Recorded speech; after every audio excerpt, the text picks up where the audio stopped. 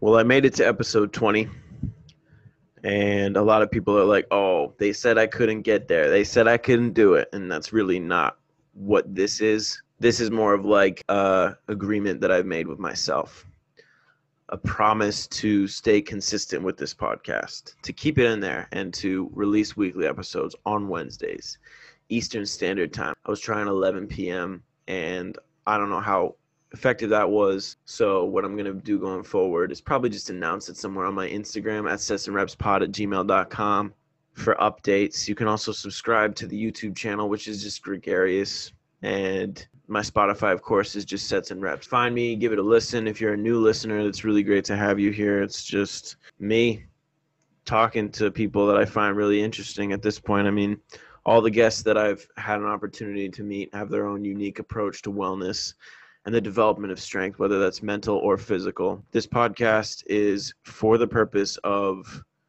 meeting them and bringing to myself and my listeners the words and the stories that they have to offer, whether that is in the psychological realm, mainly the physical realm, and the athletics. I love speaking to coaches, but not only anything having to do with exercise and fitness, but even creators and artists and people that have a story to tell, but they've just chosen a different method to promote it. This whole thing is about expression. How are you going to take what you're passionate about and send it out into the world? Different people have ways of doing that, and they obviously got to put a lot of time and effort into it. That's where the idea of sets and reps comes from.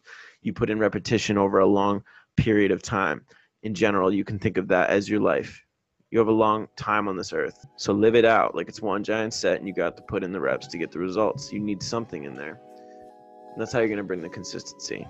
And I promise myself to bring consistency to this podcast. I'm thankful that this is episode number 20. To me, that's a little bit of a milestone. My guest was pretty special too. I spoke to Eric Dagati, who's been in the strength and conditioning space, the athletic space, the fitness and movement space for about 20 years now. And aptly titled, the episode is called Experience is the Best Teacher. And when I reached out to Eric at first, I saw his accolades. I saw the amount of time that he's spent doing this and the different institutions and types of people that he's had the opportunity to step in front of and speak publicly to, on top of being a personal trainer and a very knowledgeable one at that. He became a strength and conditioning coach, started working at a small gym, and ended up developing his own company that combined multiple different practices in the human body. He basically opened a facility and began training out of there. But the insights he gives me about training athletes, how all of these certain boxes need to be checked up before he even is hired as someone's personal trainer. Again, so grateful for the opportunity for me to learn from someone who has gone before. Without getting into it too much more, I'm just going to slide back and let you enjoy the episode. Okay, welcome back to the Sets and Reps podcast, episode number 20. I'd like to welcome my guest, Eric Dagati. Am I saying that right? Yes, you are. Perfect. Thank you. Welcome to the show. How are you feeling today, man? Great. Thanks for having me. Perfect. It's great to have you here, man, especially for episode number 20. It's a little bit of a landmark for me, but when I first saw you on podcastguest.com, the directory, I was like, this seems like the perfect person to have on the show, especially because experience is the greatest teacher, and I would definitely like to learn from your experiences today, especially being a new coach myself. There's a lot of voices out there telling you a lot of different things. And when you stick to fact and you stick to science and what's worked and what hasn't, I believe that's what's going to make the most growth and the most progress. So once again, thank you for being here. Absolutely. So let's start off. I know you've been on many walks of life. You've started your own business that's been in operation for a long time. I want to hear a little bit about what your training philosophy is personally. I know every coach kind of has their specialty or what they believe in, stand by the most. So I'd like to ask you about that to start off, if that's all right. Okay. So, I mean, The 10,000 foot view of what the philosophy is I have an education model. All right. And so I'm looking to empower everybody I work with. And so I kind of coach by the old proverb of if you give a man a fish, you feed him for a day, you teach a man a fish, you feed him for life. And so my greatest accomplishment is one of my clients can go off on their own and they're working out in a gym and they're better than most of the strength coaches and trainers there because of what I've been able to impart to them and how they can better understand not only training, but more importantly, how to understand themselves and how to get the most out of themselves. Perfect. That's awesome. And I'm sure you've worked with a lot of different populations. Did you always have a specialty or an area in athletics, or did you start with general population? Still have some general population people that'll come to see me. And usually it's for a specific need. They'll get referred to me because, hey, I've had low back pain and I've been to every specialist in the world. It's not a medical issue, but nobody can figure me out. Or, swap out back pain for anything else. And I get those general population people. I don't, the only people that I do take on is by referral. That's been that way for probably over 10 years. And so I'll get referrals from everything from medical doctors to coaches to other clients. And so it ends up being an interesting spread of who you end up getting, even though most of my work in the last half of my career has been mostly baseball, softball, and football. Okay. You said that you've been just working with referrals for a while. Before that, was it kind of like an open gym scenario where you'd have a lot of different people that are coming in and out and then they'd get training that way? Or well, when I first started, I started in a big box gym without really the intention of even being a trainer. I wanted to do something in the field, but wasn't sure. And the owner of the gym that I was working out of said, why don't you become a trainer? And I became intrigued and then basically started training people and realized how low the bar was set in our industry, unfortunately, and started to experience some success early on. And I literally got to the gym at 5 a.m. and there was a little, I'm going to date myself. There was a little cardboard corrugated box in the front. If you filled out a slip, you entered in there to win a free personal training session. So I'd get there at 6 a.m. and I'd empty the whole box and call everybody at 9:01 and say, congratulations, you won, and come train with me. And I would train anybody that would listen to me for an hour. And then eventually built a clientele from there to the point where it grew, and I kind of grew out of the box gym thing and found a personal training studio up the road that I brought my clients there and rented space out of there. And then I eventually took that over and opened up my own place. And that was in 2002. So you really had that kind of that drive, it seems like, to reach out to all those people and just make as many connections as you can. And would you say that that's part of the best ways to become successful in this industry, is just by having that go out and get it type attitude?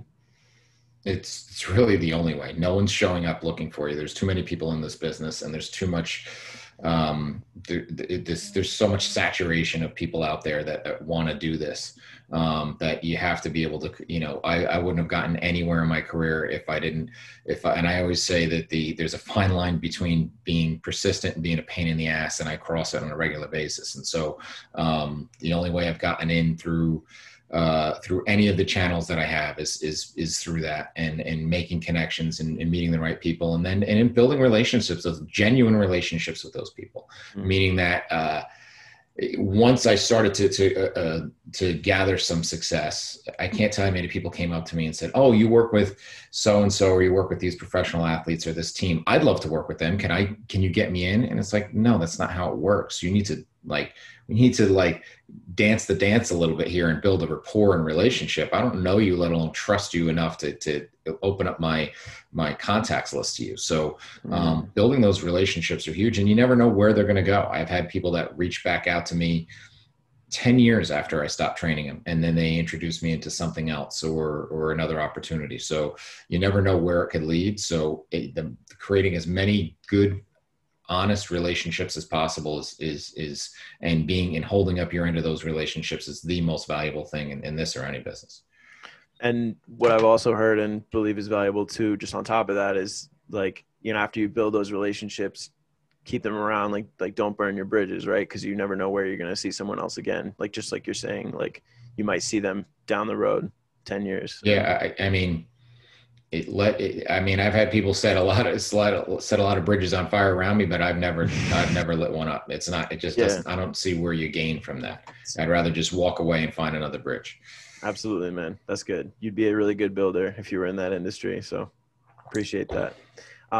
So talk to me about One Human Performance. Did that develop out of or the idea for that, at least, did that develop out of the space that you were telling me about up the road from the original gym that you started working at? Yeah, I had this vision from working in facilities and seeing what other facilities were doing, and they made poor attempts at best at doing it, but it really wasn't prevalent where you had multiple disciplines under the same roof. And what I mean by that is, even when I was in the big box gym, we had a group fitness department, we had we had nutrition consulting, we had personal training, and none of them, and I think we had a chiropractor there too. None of them coordinated with each other. So if you went to the chiropractor, they'd say, "Oh, well, you shouldn't be taking that group fitness class." And the group fitness instructor will say, "Well, that's because the trainers don't know what they're doing." And the trainer would say, "Well, I don't know why the nutrition person telling you that. You should be doing something else." And so, you know what the client ended up doing at the end of the day? Said, "You're all idiots. I'm not going to listen to any of you. I don't trust anybody because there's no harmony here." So I wanted to take that and then build on that and create this development model where we can have under the same roof a lot of those same things. And that's what One Human Performance was as a facility. We had chiropractic sports physician, we had physical therapy, we had nutrition, we had performance coaches, we had personal trainers, and having those all be able to communicate and have a standard operating procedure to know not only what everybody's doing and respect that, but also be able to appreciate where your scope of practice is and where it's not, and when do you need to call on that person to get them involved, and how do you then communicate and have an open line of communication for the best of the client or patient. There we go. Yeah, so you had that whole network there, and everyone's kind of working in unison with each other, and that sounds like a great environment. That sounds like the perfect place that I'd like to be in. Is it the same as it is today, as it was close to when you first started it? And it's funny, when I started that in 2002, there was no multidisciplinary centers. There really wasn't. Yeah. Okay. And so people thought I was nuts because none of those people played nice in the sandbox together. And so to do that was not easy, and it didn't always work perfect. But it grew over time, and I had the facility for about 12 years. And then what happened is I started to grow my speaking end of the business, going out and teaching.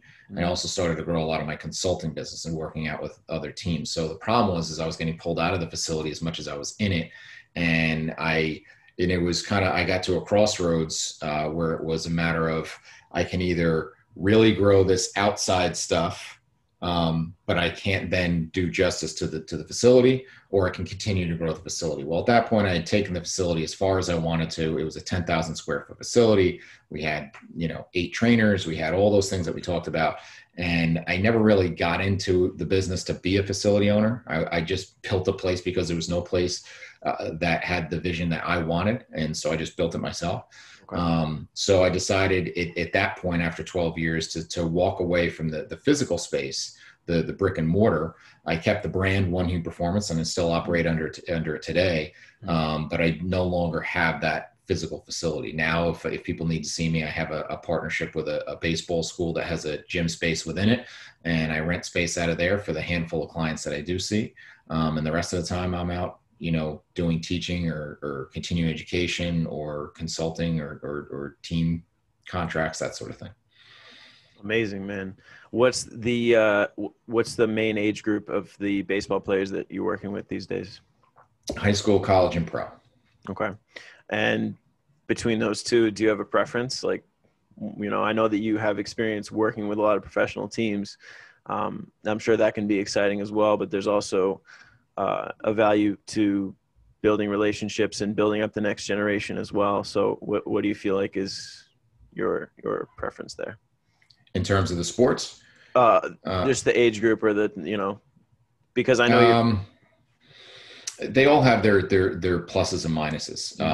You have the obviously with the professional, there's the sexiness of that, but you also have the politics of that. You also Yeah. have um, but on the plus side, you have the fact that they're this is their livelihood. They're much more driven in most cases to do that, and that there's a direct correlation to them their performance and their well-being in terms of their physical their not only their physical but their financial well-being.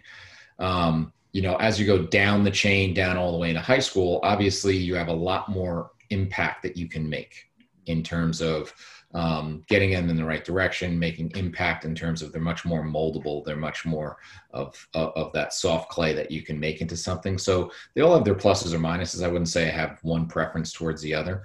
And because of the way I kind of go about the process of my training is that there's a lot of diligence done up front to make sure you're the right fit for me. I don't want to just go in a situation, just train anybody who's, not looking for the type of training that I'm doing. So there's a certain set of criteria that needs to be filled out, right? Before you start building that relationship with them. I assume that's does that go into like that initial first face-to-face meeting that you get with them, like their fitness assessment? Yeah, and even before that, there's I'll invest, sometimes I'll invest up to an hour on the phone with either the athlete or if it's a high school kid, if it's going to be mom or dad, to say, look, this is not going to be similar to what most training models are. All right, and the current state of whether you're either getting skill training or performance training, a lot of it is I'm going to sign up for a bunch of sessions, or I'm going to sign up for your Monday, Wednesday, 6:00 class. And I'm going to show up and I'm going to find usually someone who knows just a little bit more than me that's going to show me a bunch of exercises or a bunch of drills. And I'm going to cross my fingers and I'm going to hope that they work. And that's essentially the business model of a large portion of our industry. And that's not what I do. Mine is more of especially with athletes, is a long-term athletic development model. So when you say, hey, can you work with my son who's a quarterback? What are you going to do with him? My honest answer is, I don't know. I have no idea. I don't know what he needs. I don't know what his goal is. I don't know where he is now. And so I don't know what he needs. I can tell you how I'm going to go about it, but we could end up sending him home with a series of mobility drills that he needs to work on, because that's his biggest issue. He may need to work on his control and balance, because that's maybe his biggest issue. We may need to revise his strength program because he's training improperly. We may need to work on power development, or we may need to look at a food log because his nutrition stinks. There's a lot of different things that go into this. And so I don't know what you're going to need until I open up the hood. And that's where the assessment comes in. But we always have this conversation first before I ever go and measure a thing. I make sure you understand the conversation of what the process is going to be and what the expectations are going to be. And the expectations are that I'm going to find out what we need and what is the most important thing we need to do right now. And then I'm going to say, okay, these are the things that you need to do right now. And then once you can meet these criteria, well, those things aren't as important. Those things will be nice to do. They're not going to be need to do. And now we'll go to the next thing that we need to do. But that's going to be on you. That's not going to be on me. I am here as the kind of architect of this project. If I'm training you, I'm the architect of Project Build Greg, right? And It's ultimately up to you to build it. I'm just going to tell you, okay, just like you would have an architect who's building your house, I'm going to say, okay, well, this is what you need to do that. This is the space that you need. Here's the layout that you should use. Here's where everything goes. And here's the timeline of how we're going to develop this project to make sure it goes smoothly. What are some things you see that help you know that they're ready to like get the project started? Like, what do you look for while you're communicating with them in that first conversation? It depends. If it's the higher level athlete, I want to see what is their level of buy-in, or are they looking, is it almost like they're doing me a favor with training them, or they really recognize the value and say, yeah, this is exactly what I need. This is what I'm looking for. Okay. If it's the younger athlete, The more talking that mom and dad do and the less talking that they do, the more that this thing's going to tank, because they're not there because they want to be here. They're there because mom or dad wants them to be there because they think they're going to get a scholarship, or they think they're going to make the varsity team, or they're going to be the star in the newspaper. And that's not going to go anywhere, because again, I'm going to put the onus on them, and they're going to have to take the personal responsibility to do this thing. And if it's, I'm here because mom or dad is bringing me here and making me come here, then it's not worth it. And I always say to them when we get started that even after we do the assessment and I give them some homework to do, as I say, I'm going to follow up with you in 4 or 5 days. I'm going to say, how's it going with your homework? If you say, awesome, I feel so much better, or this is making such a difference, then great, we're going to schedule your next session. If I check on you in 4 or 5 days and you say, well, I haven't had a chance to get to it, then I tell them right then and there with their parents in the room, say, I'm going to save mom and dad some money. I'm going to save me and you some time. That's it. We're done. We don't need to go any further. It was great to meet you. Because if you're not going to follow through, then we're not going to get anything out of this, and it's not going to work for either of us. So those are some like real honest, open conversations that you have to have. And sometimes, I know myself especially, I often feel uncomfortable having conversations like that. So what would be your advice in that vein? Because they need to happen, right? In order for the change to be made. Yeah, and that confidence comes from experience. And when it comes to experience, you talked about before, is one of your greatest teachers. I always joke when I teach and say, I have my doctorate from SSU. It's the University of Screwing Shit Up. And so that's how I learned everything, is by making the mistakes. But I would much rather have that. And I always say disagreements come from lack of agreements. And I'd rather say up front, this is going to be our agreement between you and I. And this is what I'm going to do. And this is what you're going to do. And I'd rather have that agreement made up front than a month from now, you or mom or dad saying, I don't feel any different. I'm not any better. I'm not getting, this isn't really worth it. Or worse, they don't say anything. That any business will tell you the worst client is the one who doesn't say anything. They just stop coming. And now all of a sudden they're going to be out there in the world, in a world that I live on referrals. They're going to be out there in the world saying, yeah, I went to Eric. It didn't really do. I didn't get anything out of it. Right. And so I'd rather kick them out before they fall on their face. And then we both look bad. This is all crazy stuff. It's making me think and like assess how I'm going about things and different experiences that I've had in the past. So it's really great to hear from you, because it's kind of it's confirming thoughts that I've had, and I know that this episode is going to help other coaches out there, other learners out there, operate well, and it's going to help me kind of choose my path and help direct my footsteps. So I know that each situation is going to be different depending on that conversation that you've had with the person, depending on what they do, what they need, right? Can you go over with me some boxes that you check off when it comes to, okay, we're getting this started. You have the behavior, like they're in that state of behavior change, they're ready to go. What are some things you check off on that first day with them? Okay, so the first thing is the first day is just an assessment. Yeah. And the information I need to gather before I even actually do any actual testing, as I always say, I need 3 things to write your program. I need to know your future, meaning what is your actual goal? What do we want to accomplish? How long do we have to accomplish that goal? Tell me exactly what that goal looks like. Okay. And then also, what type of environment are you going to be in? If you're going to be an athlete, I need to know everything in environment, from what level you're playing at, if you're a quarterback and you're playing in a high, spread offense that you need to be able to run, or you're just more of a 3-step drop type of thrower, so all this information as far as what do I need to prepare you for? What do you need to be prepared for in your goals with that? So that's the future. I need to know your past, medical history, injury history, training history, everything that led up until today. Okay. What have you been successful with? What has not worked? All right. And all that's going to tell me a story.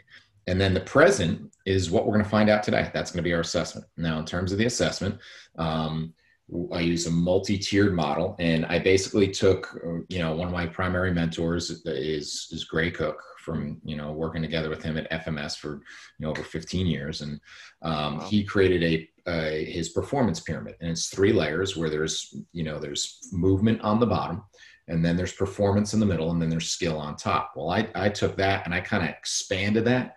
And then I added some layers and then added individual sections to each layer. And I use that as my teaching tool on day one to say, okay, it literally blows out to 68 different things that incorporate into your athletic performance.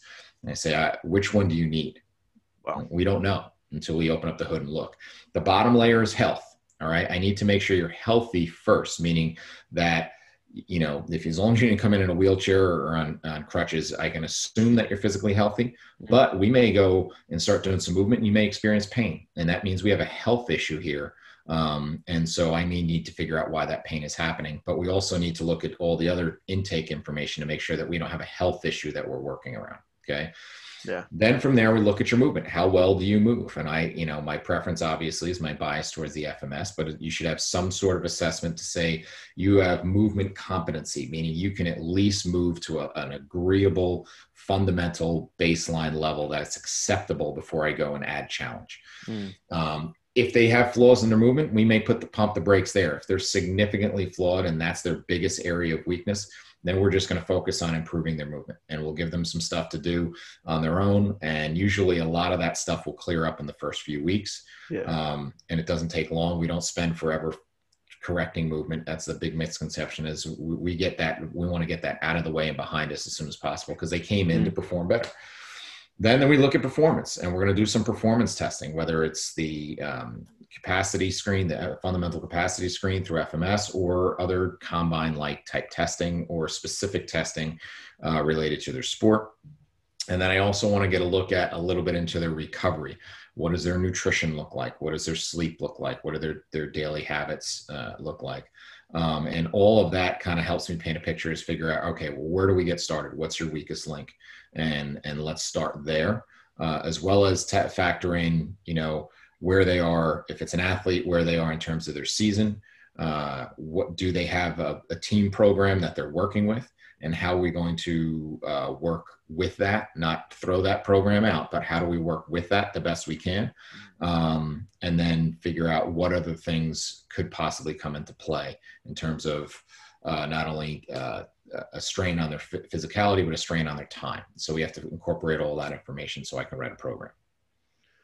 So I wanted to ask you about testing for athletes. So I usually, when I am planning on testing them, I obviously take a look at what their sport is and give them something that's specific to that. Whether it's a 5-10-5 shuttle or like a 10-yard sprint to look at their acceleration. When would you say is the best time to give them that test? Because ordinarily my mindset is just when they're the most fresh. So in the beginning of the session, after warming them up a little bit. But what's your take on that? And then also, time frame and retesting. How do you take that into consideration when you're programming certain drills for them? Okay, so the 3 questions I need to ask. Number 1, is it going to be safe, right? Yeah. So if I just watched you do a deep, looked at your movement test, and I watch you do a deep squat and it's an abomination, and you have no ankle mobility and you have no postural control whatsoever, doing your triple broad jump isn't going to do me any good, and it may put you actually at risk. And I don't want to blow anybody out on their initial assessment. So that's number 1, is it even safe? Number 2, is it applicable, right? So right now I'm dealing with a lot of my spring sport athletes who are starting practice actually tomorrow. And I've unfortunately wasted way too much of both of our time getting them ready for conditioning tests that have 0 application to their sport, right? They're 2-mile run for a spring sport athlete. And I always joke, unless the bus breaks down 2 miles from your game and there's no phone service, you're never going to run 2 miles, right? If in baseball, a mile run is over 15 times around the bases without stopping. That doesn't happen. So I don't see the application for that. And then the last piece, most important piece, is it going to be something that's actionable? Like I see a lot of people that do a lot of assessments, and whether it's a movement assessment or whether it's a performance test, if you're not going to do anything about it and you don't know what to do about it, don't test it. It doesn't matter, right? So all the testing in the world is only good if you actually know how to make a difference in it. Whether it's, if you're not going to do anything with it, then, or you don't know how to do anything with it, then don't test it. When you say, if you don't know what to do with it, or you don't, are you talking about whether or not it simulates, or whether or not it like translates to what they do on the field or court? No, that's more the applicable piece. I'm talking about the actionable piece. Okay. So like let's say if I do, so I'm on the advisory board for On Base University. Okay. Yeah. And so one of the tests we'll do is seated trunk rotation to look at your mobility, your thorax. So let's say you discover that I can't rotate to the right. Okay. Well, what are you going to do about it? Well, if you don't have that tool, all you're going to do is go back and test in 2 weeks, and you still don't have it because you haven't done anything with it. Right. So if you're going to apply a test, make sure you have a solution for that test. So that's the one thing that I would say is that if you're not going to do anything about it in your program, like if you're going to go and test 40, but then you're not going to train any speed, well, what did you test it for? You're not going to do anything with that information. I hear your fan in the background. Is that what kind of dog do you have? He's a mix. He's full bred pain in the ass is what he is most of the time when I'm doing these. But he's a watchdog that's about 20 pounds and thinks he's 100 pounds. So that's awesome. He's a terrier and dachshund mix. I love that. That's amazing. So great. So safety, right? Is it safe? Is it applicable? Mm-hmm. Do they need it, right? And then is it actionable? Don't give a test unless you have a solution. So that really paints a perfect picture for me. When it comes to things that you want to avoid when you're programming for athletes, like I guess, I keep coming back to common practices that people do, because I really want to hear your take on it. What doesn't work when it comes to working with, actually improving performance and seeing improvement, like being able to measure it? What are some things that don't work in your opinion? The biggest thing that doesn't work is making assumptions. Okay. So I'm going to make an assumption that this person is, I'll try to think of, I'll just go to my kind of, I'll go to football, because I've done a lot of work in football. And the assumption is that everybody needs the first thing you got to do is give them a boatload of strength. And that's not always the case, right? They might, because if they can't access that strength, because they have mobility issues, because they have motor control issues, or that strength is something that doesn't have direct carryover to the sport, then it doesn't really work. Meaning it doesn't really fit in the program. And then the second thing is that there's a concept in programming that I say there's minimal, there's maximal, and then there's optimal. So like there's certain minimums I want to see for strength in my athletes, but once they've kind of hit those minimums, for a lot of the athletes, that's pretty much all they need. Maybe a little bit more depending on their position, depending on their sport, depending on their level of play. And getting them to increasing their maximum may not improve their performance. So like once you get to a certain point with strength, so like people use double body weight deadlift as a standard, that if I get you from double body weight to 3 times body weight deadlift as a wide receiver, I don't know if that's going to make a significant impact in your performance. Okay. And so chasing more of that may not be the ideal use of time. Would it be nice to be stronger? Yeah, it would be nice. But when I talk about that pyramid and I have 68 different boxes I need to check, right? Strength is one of them, right? So if that's the weakest link, then yeah, that's what we're going to focus on. But there's probably a chance there's another box out there that's really needing more attention than that. So kind of getting that concept of minimal, maximal, and optimal, and you don't know that if you're making an assumption, right? We're going to make an assumption that a golfer needs a ton of rotation, right? And I'm going to give them tons of hip rotation, tons of trunk rotation. But what if they're hypermobile and you just went through a ton of whatever mobility application that you want to use? The mobility application may be great, just not for that individual. Because if they're a hypermobile person, you may have actually made them worse. You may have actually set them up for more risk of injury. So let's say you got to that, like they hit their minimums, and you mentioned earlier that you are working with an education model. You want to, the goal is to get people to the point, where they're working on their own and they're not getting injured, they're staying safe, and they're always, meeting their goals, right? That's kind of what you told me in the beginning.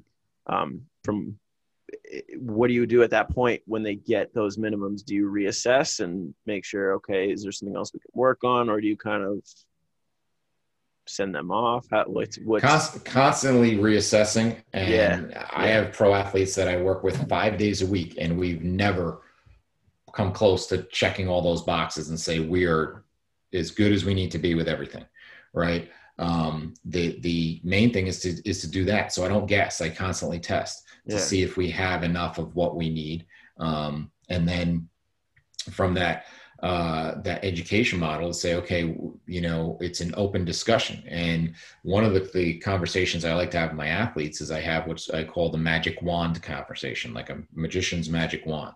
And I said, if I had a magic wand in my cabinet by my desk, it would make my life a lot easier, both of our lives a lot easier. But if I could give you one thing, all right, you're a pitcher going out and you're standing on the mound and you're about to throw your first pitch, and you're thinking, you close your eyes and you're thinking, if I just had this one thing or the ability to do this one thing, I would be so much better. I would be at the next level, right? Or you're stepping on the field. What is that one, or what was that one thing, or what are those one or two things that would make a difference to take you to the next level?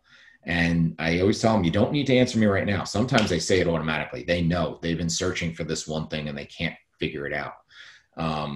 They know it's not there, but they don't know what to do about it. Or I say, you know what, I need you to go and, next time you're in your hitting lesson, or next time you're at practice or you're in a game, I want you to have this in the back of your mind. I want you to come back to me with that kind of wish list of what are the things I really need to address. And then sometimes that's where the relationships come in, where I can have a conversation with their pitching coach. I can have a conversation with their hitting coach or their position coach and say, okay, what do you see that we need to work on?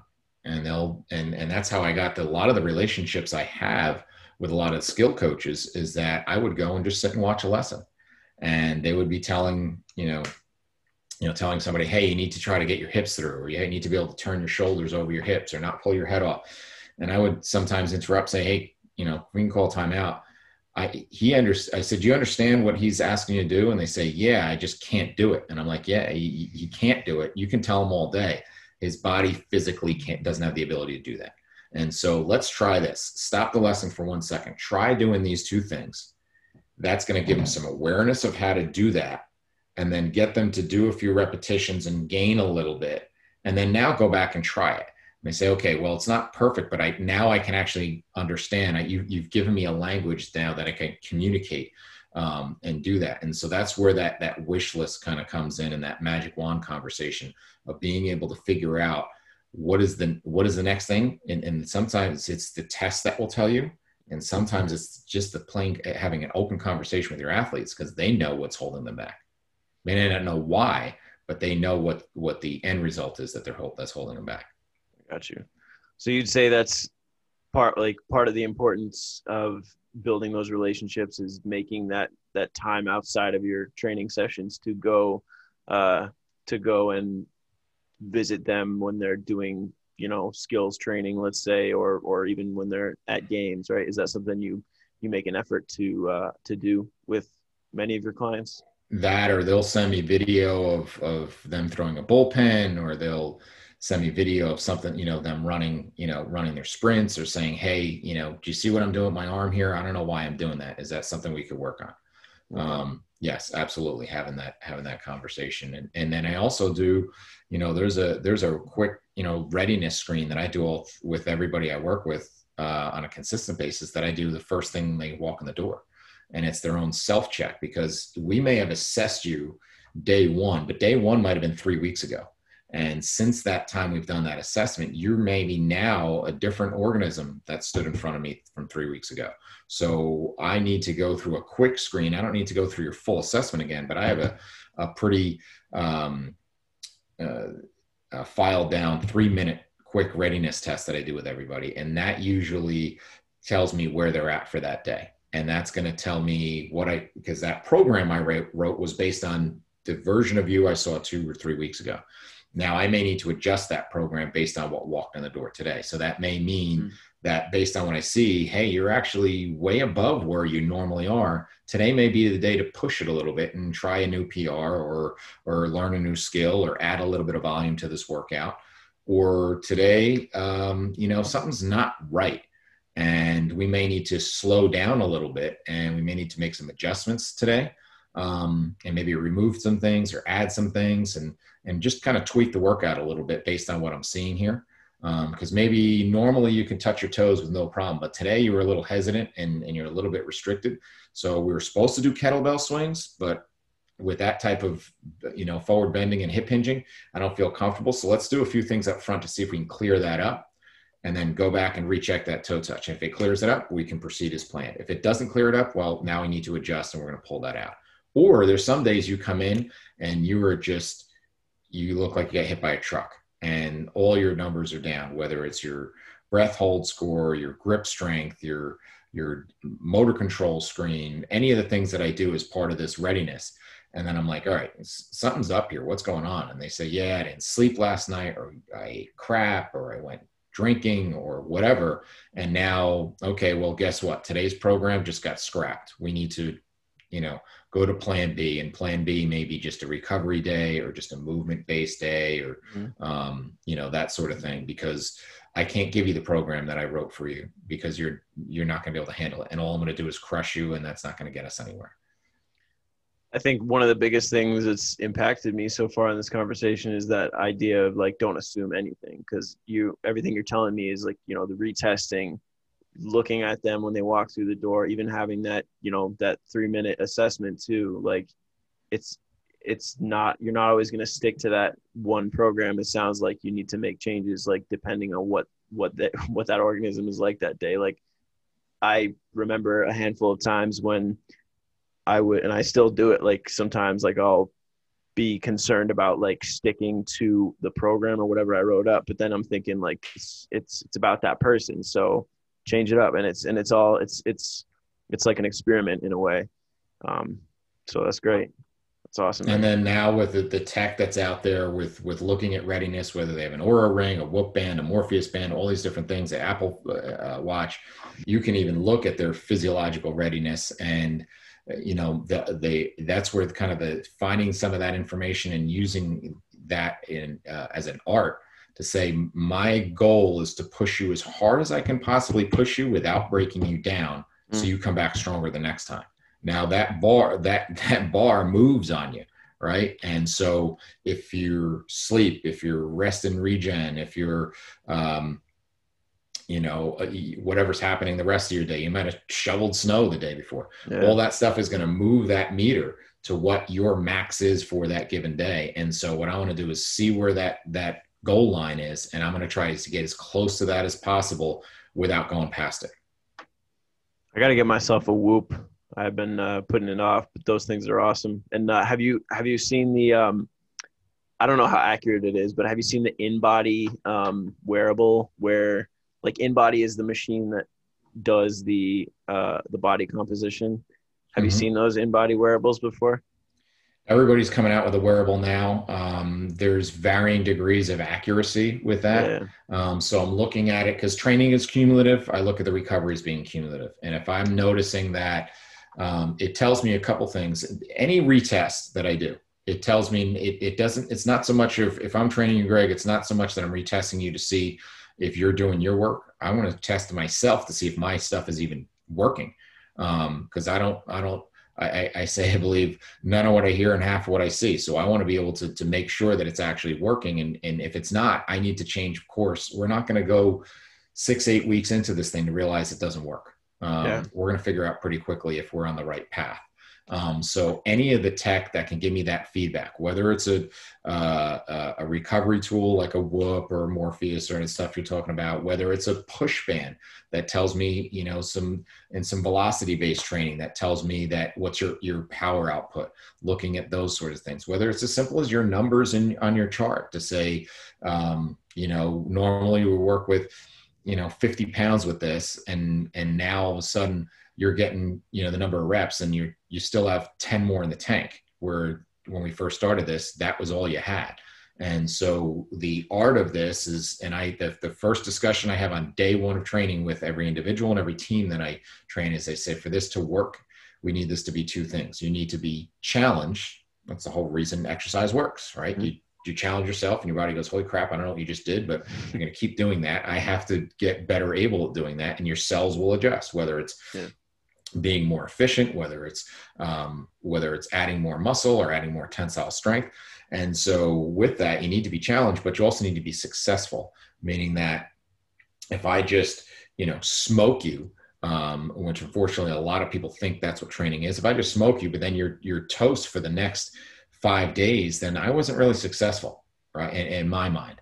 And so that's on the macro. And the micro, if you can bench press 200 pounds and I put 100 pounds on the bar, you'll be really successful. You just won't be all that challenged. I don't know if it's going to be enough to make a significant change, but if we put 300 pounds on the bar, yeah, you'll be really challenged. You'll get sawed in half by the thing because you won't be successful.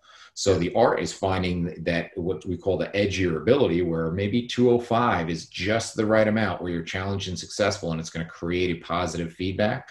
But if 205 works today, and then the next week we go back and do that same exercise, and 205 is now way too easy, well, that's our feedback that we need to challenge more and put more on the bar. If 205 goes and buries you today, then you know, then maybe there's something different about you today, your readiness. Maybe you're overtrained, or maybe this program is hit towards its end mark, and we need to make an adjustment. I see. Very awesome. Thank you. I want to get into your experiences teaching to public speaking, I mean, to different audiences and different scenarios, and then actually a little bit on your work too with more of the professional sports teams. But one other quick question I had, when it comes to breath work and breathing combined with movement, do you have a specific approach? Like, do you use it in conjunction with core exercises, or what's mainly going on there for you? It's in conjunction with everything. Yeah. It's one of the first things that we teach. I say, you know, you can go for days without food. You can go for a while without water. You can only go for a couple minutes without air at best. It is the most essential thing, right? That's what tells us if we're alive or dead, if you can fog up a mirror. And so it is, you know, that's why they call that the essence of your life energy in certain cultures, and call it your chi or what have you. And so it is extremely important, but you can't apply the same breathing to every single thing you do.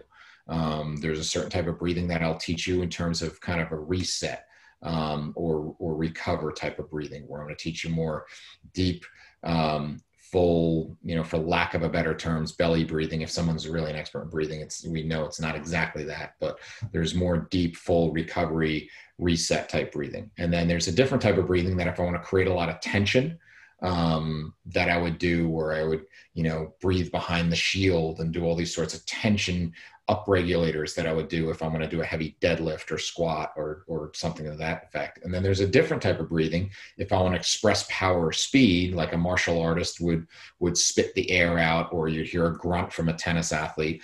That's a different type of breathing. And then you get into the type of breathing that you would do in terms of your conditioning and teaching athletes the importance of nasal breathing, not only when they're conditioning, but also, throughout their day, and incorporating that into their conditioning. A lot of tools in the toolbox for different scenarios. That sounds like I definitely want to look into that, because I feel it's extremely valuable, and I don't necessarily use it as much. I mean, I like doing it for recovery, like post training session too. That's kind of like the extent of what I would do, but I definitely like, that's amazing. Like, I'm going to look into that more. I don't think there's a single drill I've ever given anybody that doesn't incorporate breathing in some way, shape, or form. Sure. Yeah, absolutely. Absolutely. Cause another thing I do as well is like, it's always, breathing out, when you make that first initial effort. I mean, this mainly just for like lifting or doing, like a standard weight exercise, right? I mean, it's like breathing out with the concentric, and then like inhaling with, the stretch of the eccentric part. Like, how do you feel about that specific technique? Possibly. Depends on what you're doing. Absolutely. I could break down breathing. I can have you doing a circuit of 5 exercises with a different breathing technique for each one. That's so cool. That's awesome. So, and it's because it's dependent on what the goal of the exercise is, the duration of the exercise, what phase of movement the exercise is. Is it eccentric? Is it isometric? Is it concentric? Is it a full dynamic movement? How long is the tempo on that movement? There's a lot that goes into it. And so literally I would teach you a different breath technique for almost every exercise. A lot of my Gen Pop clients have a hard time bracing their core to stabilize during exercise. And then like when I tell them like to breathe at the same time, they have a hard time with that. What are some things that I can keep in mind when helping them out? Well, there's some great tension feeding techniques that you can find from Pavel Satsulin in his Naked Warrior book, where he basically builds you to do a single arm push-up or a single leg pistol squat. There's a lot of elegance and brilliance in there. Getting people to understand the importance of their breathing, getting them to get some tactile feedback.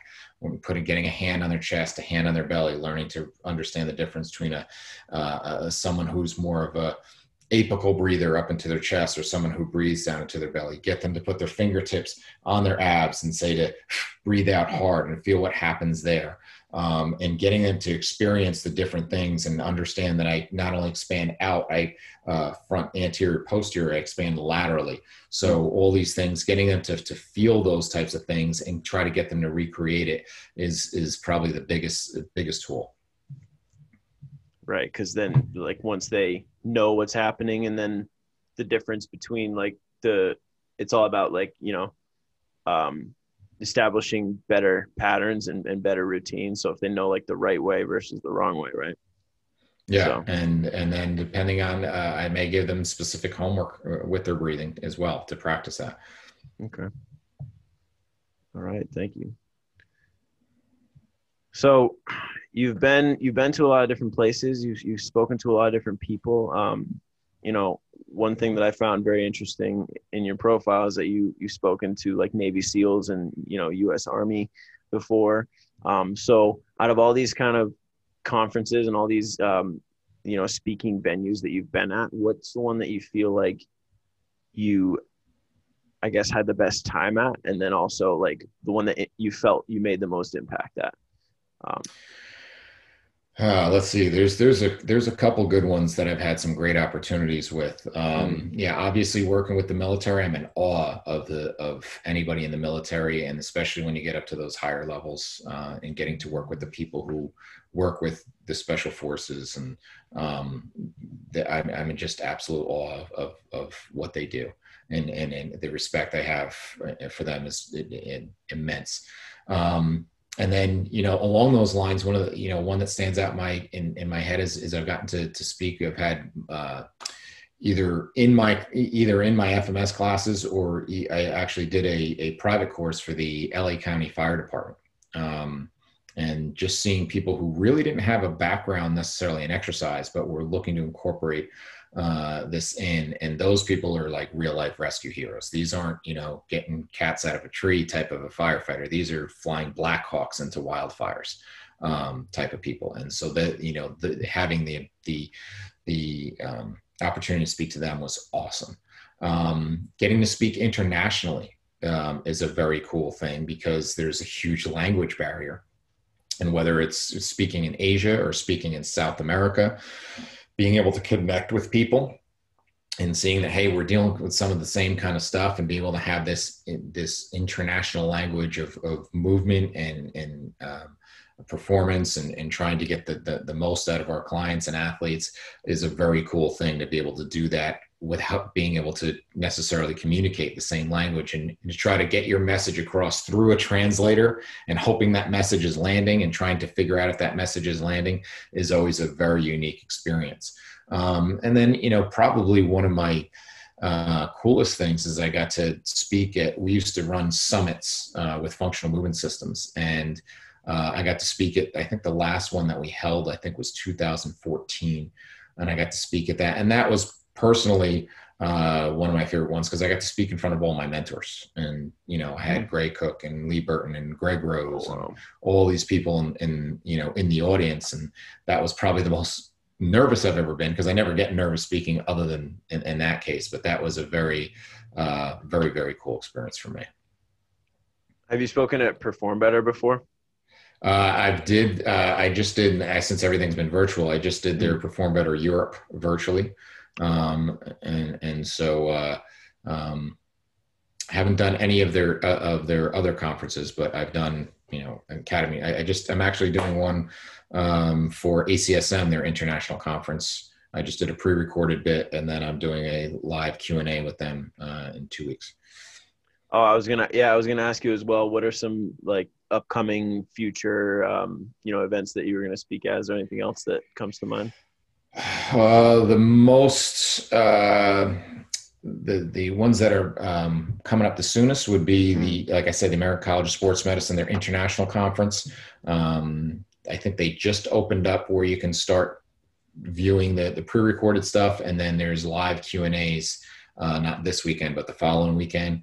I'll be teaching a level 1, level 2 combination virtual course for FMS with Lee Burton in May. That is May 21st and 22nd. That's the next 2 things on the agenda. Where can myself and others find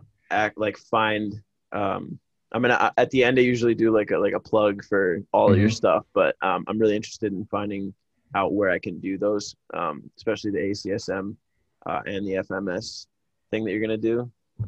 Where can I sign up? I'm going to get in trouble for this one. I believe if you just search for American College of Sports Medicine International Conference, you'll find that. I believe it's acsm.org. But Functional Movement Systems is just functionalmovement.com, and look under courses, and you can find the course coming up in May. Perfect, man. Thank you so much. So in your experience with working with professional athletes, you have a colorful list of teams that you've been with before. Was it mainly the massive group environment, like you going to them, or was it people coming to you one-on-one? What was the breakdown there? And I've had both. Yeah. The team relationships were, I've gone in and done FMS workshops for multiple professional teams. I also was a consultant for the New York Giants for 9 years. And in that case, I would go in and we would do movement testing on all the players, me and my staff, and then I would be there twice a week in the weight room working with players alongside with the strength coach to kind of work on anything that they had going on. And the beauty and the sad part of the NFL is that there's never going to run out of stuff to fix. Yeah, I can get that 100%. A lot of injuries. Was there something you feel like you saw the most with football players? Football in general, you usually see the 2 biggest issues is ankle mobility and shoulder mobility. And so because of that, that's where you see, ankles will create issues all the way up the chain. And the shoulder mobility will lead to any of the upper body issues that we see, whether it's shoulder or neck, even some low back stuff because of that. Yeah, it's crazy. And if you have an issue in one spot, it's not always there. Like you got to look above and below too, see what's going on, right? And that's regional interdependence. That's the whole idea. Yeah, I like that. Can you talk to me a little bit about like what your first – well, first of all, do you – when you would work with the teams, would you introduce yourself as like a strength and conditioning coach, or were you, a trainer? Like how did you kind of – what was your title at the time, and what did your first day with them usually look like? The key with them or any of the teams I've worked with, even the high school teams, is – I'm have my light here. Is that I explained to him, look, I'm a strength coach, but I'm not your strength coach, right? You have a strength coach. I'm going to work alongside with them and support what they do. I'm here to help you with whatever it is that they've brought in. Now, in some cases, in some of the high schools I work with, they don't have a strength coach. They have their skill coach. They have their football coach or baseball coach. And I'm there not to be there every day with them with a cup of coffee and the newspaper to run through their lifts. I'm there to give them what they need, whether that's an on-field session, whether that's in the weight room, whether it's a recovery session, what have you. But specific to the professional teams, I say, look, just what I said, I'm here to work alongside. And I was in the case where I would be a liaison between the training staff and the strength staff. So let's say I get the trainers would come to me and say, hey, look, this guy tweaked his hamstring running down on a kickoff. We'll treat his hamstring. You figure out kind of what's going on there. And I could relay it back to them and say, well, yeah, he's got a stuck left ankle. He's got no hip rotation on his right side. And he's got poor, control in his leg raise. So I'll work on that stuff. You work on the hamstring. Let's meet back in a couple of days and see where we're at. Or the strength coach, I would be there and I'd have a guy walk up to me and say, hey, strength coach said to come see you because I keep shifting left in my squat. He can't figure out why. Can you figure out why? And then I'm going to do that and feed him back to the strength coach to do his program. So that's kind of how it was positioned there. That's awesome. Would you say that's like that's pretty much the standard of how things operate with a strength, like multiple strength coaches? Okay. No, there is no standard from team to team, from sport to sport. Yeah. There's a lot of politics. There's a lot of ego. There's a lot of protecting of your turf. And so with that, in an ideal, utopia, everybody works together and everybody is harmonious and doesn't step on any toes, but that's not the reality. The reality is that, people are trying to protect their jobs. People are trying to, and they know that that's something that you could lose at any day. And so they're going to be protective of someone like me from the outside coming in. So there's a lot of effort that goes into building trust and rapport to say that I'm not looking to take your job, or I'm not looking to make you look bad at all. I'm actually here to make your job easier and make you look good. Perfect. And I'm not looking to take credit for any of it. Can you think of a quick story where you had a situation with an athlete or, someone else that you were responsible for teaming up with for that athlete, that there was kind of like a challenge that you guys had to face, whether it was like physical with the athlete's performance or like, just communication, anything like that. And then this is like something that you saw like was kind of difficult to work through. And then you did end up working through it for the betterment of everyone involved. Without naming names. There's a lot of stories over the 20 plus years I've been doing it. There's, the hardest stories are the ones when you have an athlete that there's it's the end of the line. And, no matter what we do, there's just, there's not a place for them to play. And so their time is run out. And some people, for some of us, our athletic careers ended in high school. Some get fortunate enough to play in college, some fortunate to play at the pros, but we're all told one day that you're done. And so realizing that we've been working at something and it's not, and no matter what we do, there's just not the interest there and it's done. That's one of the more difficult on the downside of things, or the downside of things to say, injuries do happen. There are some cases where you're going to get pulled out of your sport, or you may be, your sport may be taken away from you because of something that happens. And sometimes it's completely out of our control. We could have, I can think of one kid in particular that he had a slight tear in his ACL. The doctor said, we're not going to operate because of where he was. He was going into his senior year. He was looking to get recruited. And so he said, let's do the best we can. And they opted to not do surgery.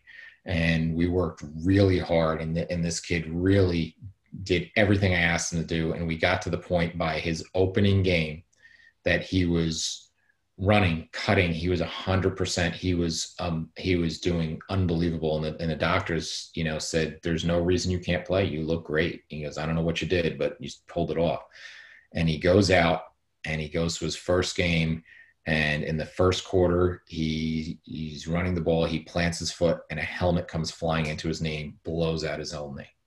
Had nothing to do with the previous injury. It was going to happen if he had the greatest knee in the world. You just can't control that. So that's kind of both sides of the story, where we saw, an incredible outcome, and that's what we could control. And that was really cool to see. But then there's things you can't control. That's the life of sports. There's been some pretty cool stuff I've gotten to see over the years. So I could probably go on for stories for days, but we don't have days, so I'll leave it at that. Okay. Thank you. That really, helps me get some perspective. And it leads kind of into one of my last questions for you, which, I wanted to be able to apply specifically to people who are starting off in a profession, people who are still working their way through what they're doing. And, you mentioned things that you can control and things like outside of your control that are completely unpredictable, right? But basically my question for you is, early in your career, did you feel like there was a time when you were uncertain whether or not you were on the right path? And maybe you felt like you were in the wrong spot. And if so, was there a way that you dealt with that personally? That's making the assumption that there's days now that I don't feel like I'm in the right spot. And so, cause you told me not to assume, and I went and assumed. Yeah. And so, and the biggest reason for that is because I'm always the only way to grow is to get outside your comfort zone. And when you do that, you're going to get in scenarios where you realize, what, this isn't, where I've had scenarios where I've had, organizations that said, hey, we really like what you do. We want to bring you in. We want this, we want you to work with our athletes. And then it sounds great. And we've had meetings leading up to it. And it sounds like it's exactly, and we had everything best laid plans. And then the sessions start happening and it's like, no, this is not what you said it was going to be. And this is not the environment that I had in mind. And now I'm kind of committed to this off-season program. And it's like, this is, this isn't the right spot. And so I just know it's a learning experience. And next time I'm not, when they call back for next year, I'm going to say thanks, but no thanks. Cause this wasn't what we envisioned. Yeah. And you just kind of have to, just reassess again and kind of move on, right? You just take the L and move on. Exactly. But if you don't do that and you don't get outside your comfort zone, you're never going to grow. Well, that's what I'm working on. And I think that's, as you said, it's an ongoing process. You're never really going to stop. So really appreciate that. It's more for me to take into consideration and take to heart. And, I'd like to, once again, thank you for coming on the show, because I've learned a lot and I can't wait to go back in and dissect it and read through it, listen through it again. But thank you for taking the time, man, to come out to Sets and Reps. We like to live out every day here like it's one giant set, and you got to put in the reps to get the results that you're looking for. So I really appreciate you. Thank you. Cool. Thanks for having me anytime. Can you take a second and kind of plug your websites, plug where people can find you and learn more about you? Yeah, that's simple. Just go to my website's my name, Eric Dagati, EricDagati.com. There's even a thing on the homepage because I do so many of these things when I teach so much. It's called Ask Eric. And if you just put a question in there, it'll go to my email. And I usually get back to people within about a week or so with any questions that they have. So, yeah, you were very quick getting back to me. So I thank you again. That was awesome. All right, perfect. Eric Dagati. Sir, have a wonderful rest of your day. All right. Thank you very much. You as well. Thank you, Greg. All right. Take care. Thanks.